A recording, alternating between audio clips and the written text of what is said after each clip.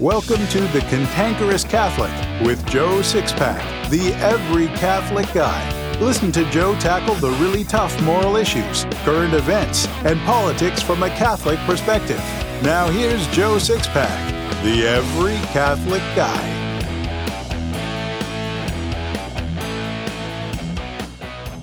Hello again, Six-Packers, and welcome back to The Cantankerous Catholic, episode 42. God has given everyone the right to private ownership so that we can enjoy the fruits of our labor, live with the dignity due to our humanity, and maintain a certain independence. Now that sounds good when we apply it to ourselves, but just how much honesty, integrity, and respect do we have when it comes to applying the God-given right of private ownership to others? Well, we'll examine that when we come back. What do Billy D. Williams, the celebrated American artist Norman Rockwell, and famed comedian Jimmy Durante have to do with one man's journey from conservative Judaism to the cross? Everything. Marty Barrick has lived one of the most fascinating conversion journeys ever told. In Calvary Road, Marty's biography, you can read about Marty's military service with Billy D. Williams, how Norman Rockwell helped him pass a college course, how, in his deep abiding love for his late wife, Marty helped Irene travel the road of sanctity, how the times are quickly reaching critical mass for fulfilling prophecy concerning the Jews, and much, much more. Get your copy of Calvary Road by Marty Barrick today, in print or ebook on Amazon, Apple Books, Barnes & Noble, and Kobo. We all like to think of ourselves as good and honest people. We all tend to have a fairly high opinion of ourselves in that regard. But are we really as honest as we think? Personally, I think of myself as being honest almost to a fault. But when I review the Catholic Church's teachings on the 7th and 10th Commandments, I realize that maybe my honesty is somewhat lacking. You may very well discover the same thing, so a review of the Church's teachings on the 7th and 10th Commandments are necessary to help us in the formation of a right conscience. By the way, you should always be a little suspicious of people when they're arrogant enough to say they're honest to a fault. The 7th and 10th Commandments are, you shall not steal and you shall not covet your neighbor's good, respectively. These commandments are treated together because they both deal with respect for property of others. Let's examine the 7th Commandment first. The 7th Commandment obligates us to respect the property of others, to keep our business agreements, and to pay our debts. Consequently, the 7th Commandment forbids stealing, robbery, cheating, contracting debts beyond our means, unjustly damaging the property of others, accepting bribes, and knowingly buying or receiving stolen goods. Stealing is a serious sin if the thing stolen is of considerable value. Stealing something of small value from a poor person can be mortally sinful, and stealing in small amounts over a period of time could eventually become a mortal sin if the accumulated total becomes sufficiently large. Let's say the cashier at a supermarket gives you $1 too much in change, and you don't realize it until you get out to the car, but you decide to keep it.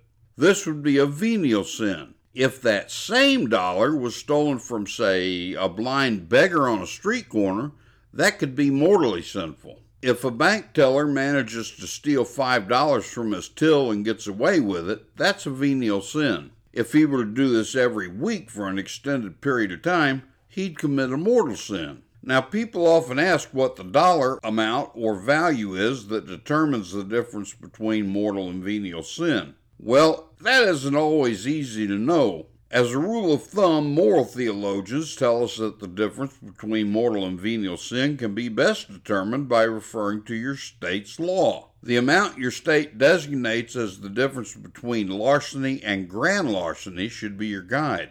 If the amount taken is only larceny, the theft should be considered venial. If the amount stolen falls under grand larceny, you should consider it a mortal sin. If you're ever in doubt, consult a priest. If you're guilty of theft, no matter how minor, just going to confession isn't enough. We're obligated to restore stolen goods to the owner or their value whenever we're able.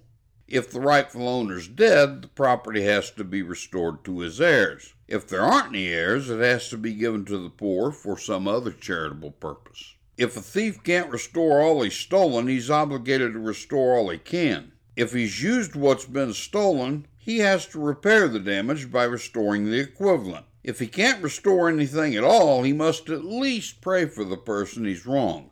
If poverty or some other circumstance prevents the thief from making restitution immediately, he's obligated to resolve to do so as soon as possible, and must make an effort to fulfill this resolution. Restitution may be made secretly, without letting the owner know restitution is being made. For instance, a money order can be sent with an alias, or the priest, who is vowed to secrecy, may be entrusted with the property to be restored. I once had a middle-aged catechumen who'd managed to get away with embezzling several tens of thousands of dollars from a former employer. He told me about it while we were covering the Seventh Commandment, and he resolved to make restitution. In the years since his embezzlement, he became quite wealthy. He figured up the total dollar amount by factoring in the rate of inflation since theft. Then he'd added what that money would have earned if it had been sitting in the bank all those years. After he figured the total dollar amount for restitution, he went to the priest who would become his confessor after he was received into the church, and he told the priest about it.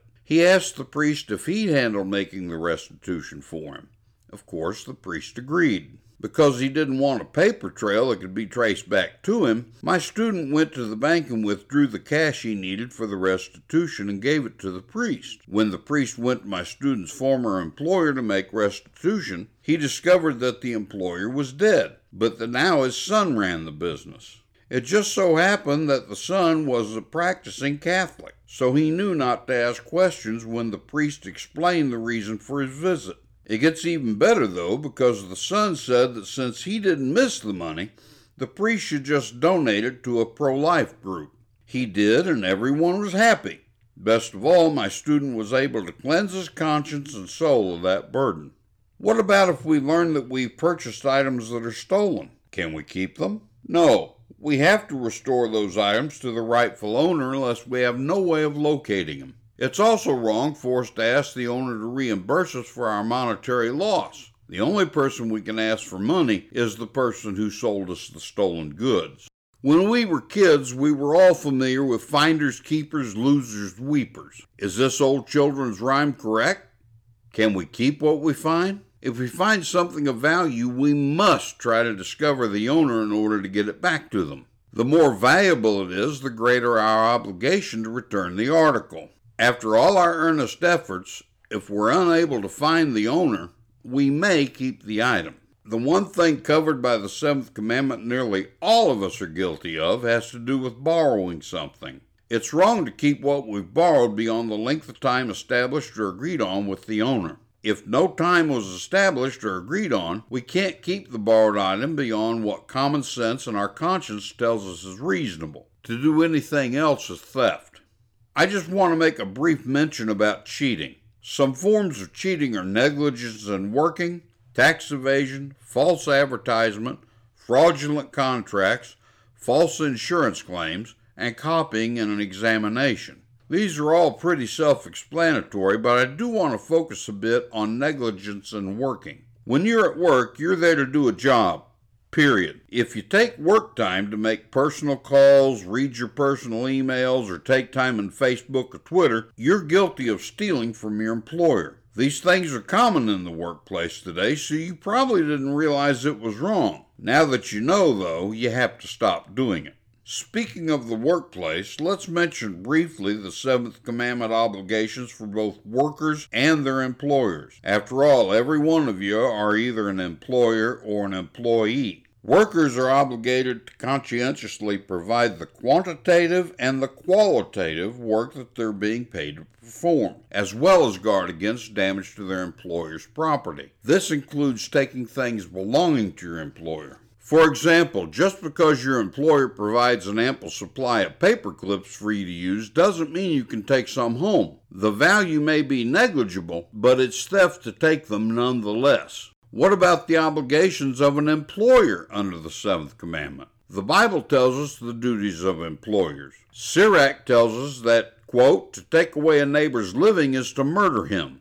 To deprive an employee of his wages is to shed blood, end quote. And the Apostle James states that, quote, the wages of laborers who mowed your fields, which you kept back by fraud, cry out, and the cries of the harvesters have reached the ears of the Lord of hosts, end quote. These passages tell us that employers must see to it that their workers are paid just wages without undue delays. In fact, what James tells us is one of the three sins that cry out from the earth for vengeance. The other two are murder and sodomy. That shows you how serious this is. There's one other major area covered by the seventh commandment, and that deals with the responsible use of money. Obviously, the first thing I want to talk about is living beyond your means. To contract debts beyond your means is an injustice to both your creditors and your dependents. I listen to talk radio every day. There's a debt relief company that advertises multiple times throughout my favorite shows. They tell listeners that you don't have to repay your debt to the credit card companies. That may be true from a legal perspective, but from a moral perspective, it's a lie. You do have to repay that debt. Until 5 years ago, most people would have considered us relatively wealthy. Our financial consultant, who was a convert to Catholicism and I thought was my best friend, stole every single penny we had. At the same time he hit us, he also stole money from several other clients, 2 banks, and even his own mother. Since then, we've had to live on a meager income that most Americans can't live on. At the time this happened, we had a credit card debt that we could afford. We could have filed for bankruptcy protection or gone to a debt relief company after this guy took our money, but we didn't because we owed the debt, plain and simple. I learned a valuable lesson about debt. Money is a fleeting thing. It's here today and gone tomorrow. We've been paying down that debt as best as possible. Today, I keep 1 credit card for emergencies, and that's it. The average American household has an average credit card debt of more than $15,000. Nearly all the purchases made on those credit cards is for things people want, not things people need. This is totally unacceptable. If you have this sort of massive credit card debt, you really need to grow up and become a responsible adult. Take my advice and cut up your credit cards. You don't need them. Before you spend a single red cent, ask yourself if the purchase you're about to make is something you really have to have, or is it something you can do without. Don't tell yourself things like, well, it's only $1, because those dollars add up very quickly. You can't buy a new car for less than $10,000 today. And you know what? You don't need one. What's wrong with a used car? Car payments? Forget it. If you can't afford to pay cash for it, you don't need it. I haven't had a car payment since the early 80s. Why on earth would you finance a liability? You're paying interest on an item that's worth less today than it was yesterday. Why would you just throw money away like that? There aren't many adults in America today. Adults are a dying breed. One of the signs that you're not an adult is debt. If you've got a lot of debt for a bunch of materialistic junk that you really don't need, you're not an adult. And I don't care if your actual age is 70. If you've got debt, it's time to put on your big boy pants and get your spending under control. Just because the government seems to think it can spend a lot more money than it takes in doesn't mean you can. The government is spending other people's money. You don't have that luxury.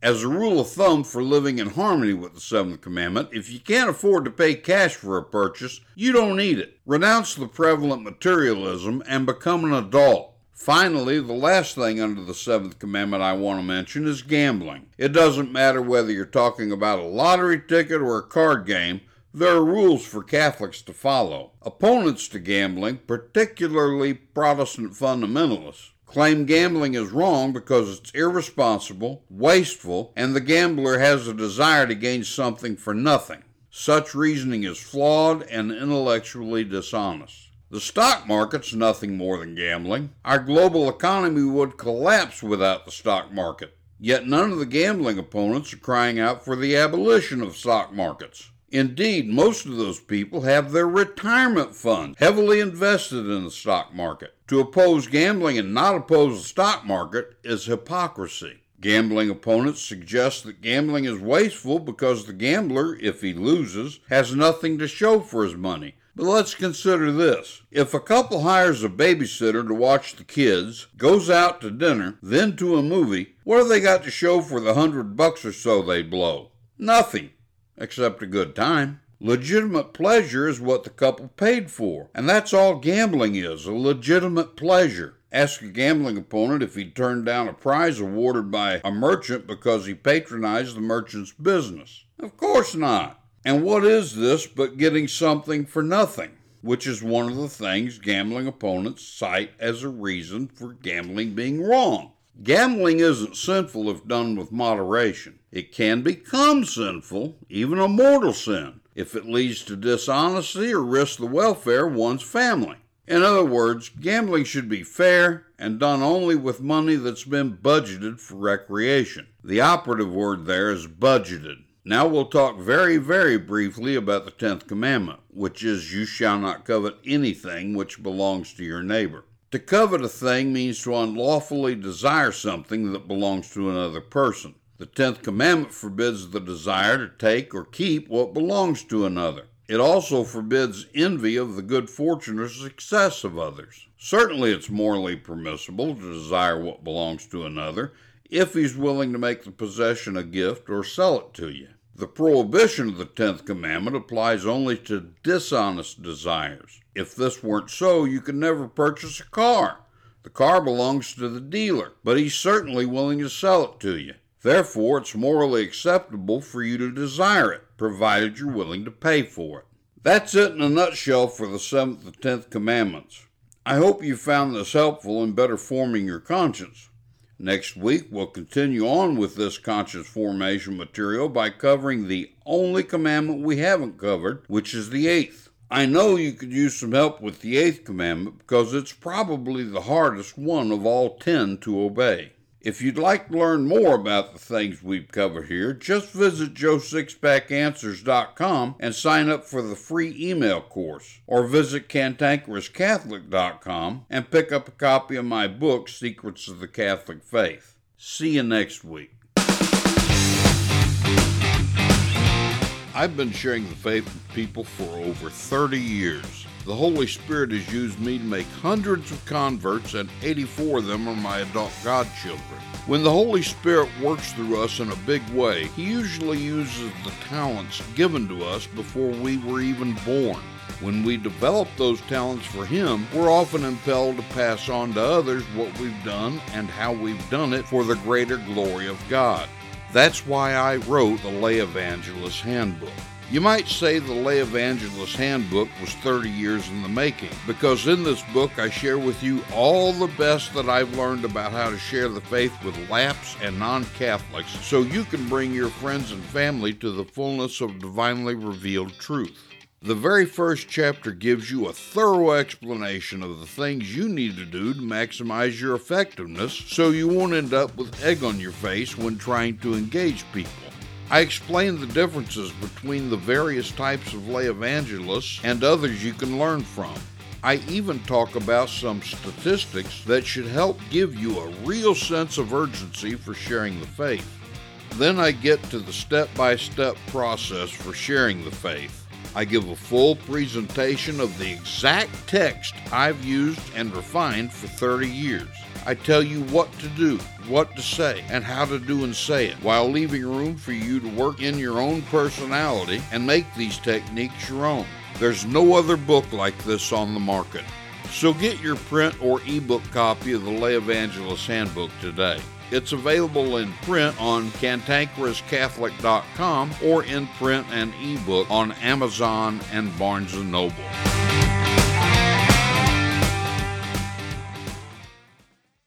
Joe Sixpack, the Every Catholic Guy, wants to make sure you're informed about all the Catholic news you need to know. Here's Joe Sixpack's top 5 Catholic news picks for this episode. Catholic news pick number 5.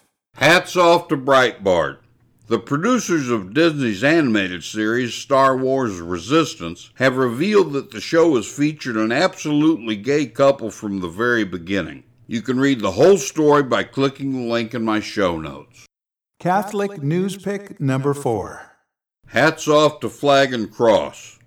A woman who's apparently a constituent of the bartender completely stole the show during a recent town hall hosted by the freshman congresswoman, going on a rather strange rant about the issue of climate change. According to the woman in question, we only have a few months left and it's time to start eating babies. I ain't joking. You can read the whole story by clicking the link in my show notes. Catholic News Pick number 3. Hats off to LifeSite News. In a ruling that'll have national repercussions, a federal judge permanently struck down a city ordinance that prohibited licensed counselors from providing voluntary talk therapy to minors seeking help to reduce or eliminate their unwanted same-sex attractions, behaviors, or identity. You can read the whole story by clicking the link in my show notes. Catholic News Pick number 2. Hats off to LifeSite News. An Iowa boy and his parents are fearful of retaliation by teachers and school officials after the stepfather objected to seeing his stepson subjected to LGBT propaganda sponsored by a local junior high school. There's a great video of the boy's parents with the school principal. You can read the whole story by clicking the link in my show notes. Catholic News Pick number 1. Hats off to LifeSite News. EWTN news host Raymond Arroyo asked U.S. Bishops Michael Sheridan and Joseph Strickland in a joint interview about whether U.S. Catholics are troubled by Pope Francis' teachings and statements are schismatics or part of a plot to get the Pope. You can read the whole story by clicking the link in my show notes. Learn things about the Catholic faith you never knew in Joe Sixpack's Secrets of the Catholic Faith. There are many essentials to our holy and ancient faith that few modern Catholics know. Those essentials have become, well, secrets, hence the title Secrets of the Catholic Faith. Joe Sixpack, the Every Catholic Guy, is always exciting, never boring, and completely politically incorrect. He never shies away from the so-called untouchable moral issues. With his use of humor and directness, readers and students can never get enough of what he teaches. According to Joe, there isn't one single teaching of the Catholic Church that can't be completely demonstrated to an inquiring mind. Everything can be demonstrated. But the Catholic laity aren't being taught these things. They're being fed pablum when they need and want meat. Secrets of the Catholic Faith is actually exciting, and it will make any Catholic's chest swell with pride. So get your copy of Secrets of the Catholic Faith by Joe Sixpack, the Every Catholic Guy, today in print or ebook on Amazon, Apple Books, Barnes & Noble, and Kobo. Warning to snowflakes. If he thinks it, he says it. It's time now for Joe Sixpack's Common Sense Catholic Commentary. There's an enormous amount of debate about Medicare for All during this election cycle. Frankly, the entire debate disgusts me. The whole reason medical costs have gone out of control is because of the federal government's interference in our health care in the first place. So what on earth makes anyone think the government can make things better? The vast majority of my listeners aren't old enough to know and understand what actually happened. But I lived through the changes the government caused in health care. So you can understand what's happened, let me give you a brief history lesson about the way things got this way. I was born in the 1950s. When I was born, my mother had an obstetrician deliver me at the hospital. I was breeched, so the doctor had to surgically deliver me. And as soon as I saw the light of the world, she had a pediatrician immediately take over my care. In those days, a woman remained in the hospital for 3 to 7 days after childbirth. In Mom's case, it was 3 days. So think about this. There were 2 specialist physicians, a delivery with complications, surgery, and 3 days in the hospital. Sounds expensive, doesn't it? Well, it wasn't. It was a mere $500. After accounting for inflation, that would only be $4,550 in 2019 money. My last child was born in 1984 with no complications and only an overnight hospital stay for his mom at a cost of a mere $32,000. Why the tremendous cost increase? Although I was only in grade school at the time, I can vividly recall President Lyndon Johnson and his Great Society program. A mere 8 years after I was born, Johnson gave us Medicare and Medicaid. When Medicare and Medicaid were created in 1965, very few people had medical insurance. They really didn't need it. By 1970, everyone who had a job had medical insurance. Because our economy was so strong, because it was supported by the military-industrial complex and the war in Vietnam, the only way employers could get and keep the best employees was to offer medical insurance as part of the employment package they offered. The first foray of the federal government into health care quadrupled medical costs almost overnight. That happened for two primary reasons. The first reason is because along with any federal program comes a laundry list of incredibly complex regulations. Those regulations were so complex, in fact, that they created a whole new industry of knowledgeable professionals who did nothing but deal with the regulations and consequent forms created by the establishment of Medicare and Medicaid.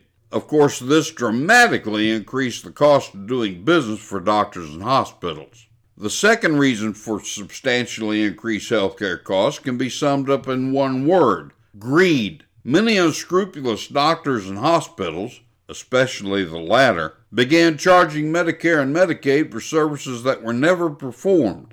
Who cared? After all, the taxpayer was the only one on the hook, and you had to pay your taxes whether you wanted to or not. Between regulations and fraud, the federal government's intrusion into healthcare caused medical expenses to go on an upward spiral that's gone completely out of control. Add that to a host of federal regulations and laws such as HIPAA, healthcare costs continue to soar until they're unaffordable for virtually all Americans except the wealthy.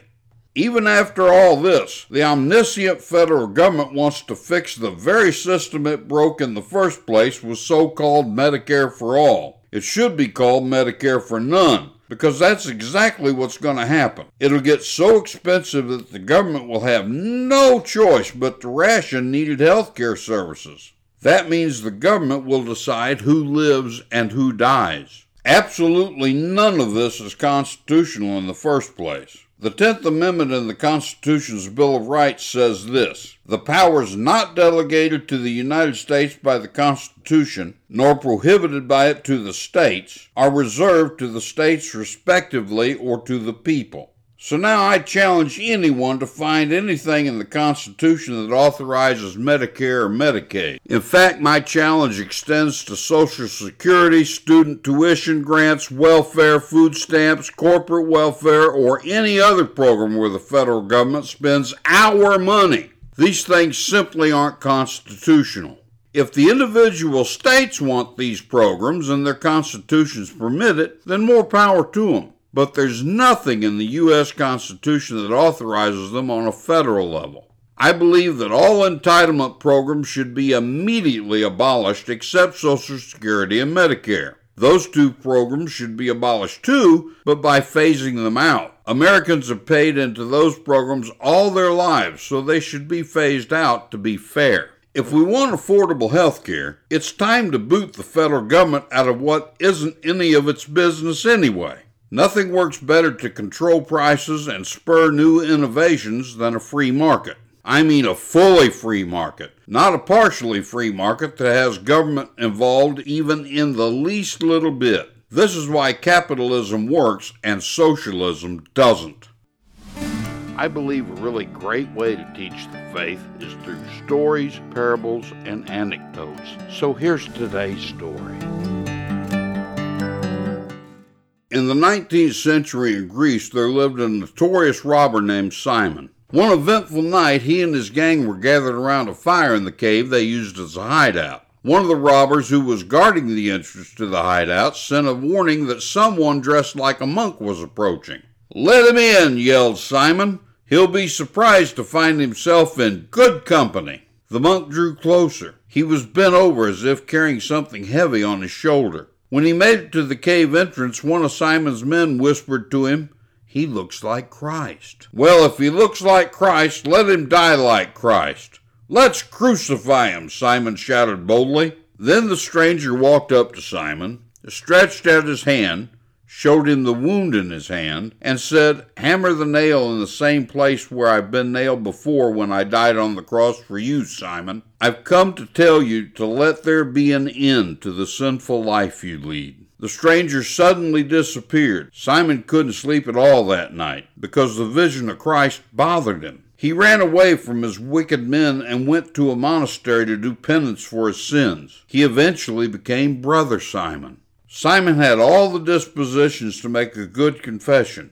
After Jesus appeared to him, Simon examined his conscience and was truly sorry for his sins. He made up his mind not to sin again because he left his men. He became a brother in a monastery and confessed his sins often. He not only did the penances the priest gave him, but Simon spent the rest of his life doing penance. What about you? You need to go to confession? This has been The Cantankerous Catholic with Joe Sixpack, the Every Catholic Guy. Thanks for subscribing, and be sure to visit cantankerouscatholic.com to get your free copy of Joe's popular book, The Best of What We Believe, Why We Believe It.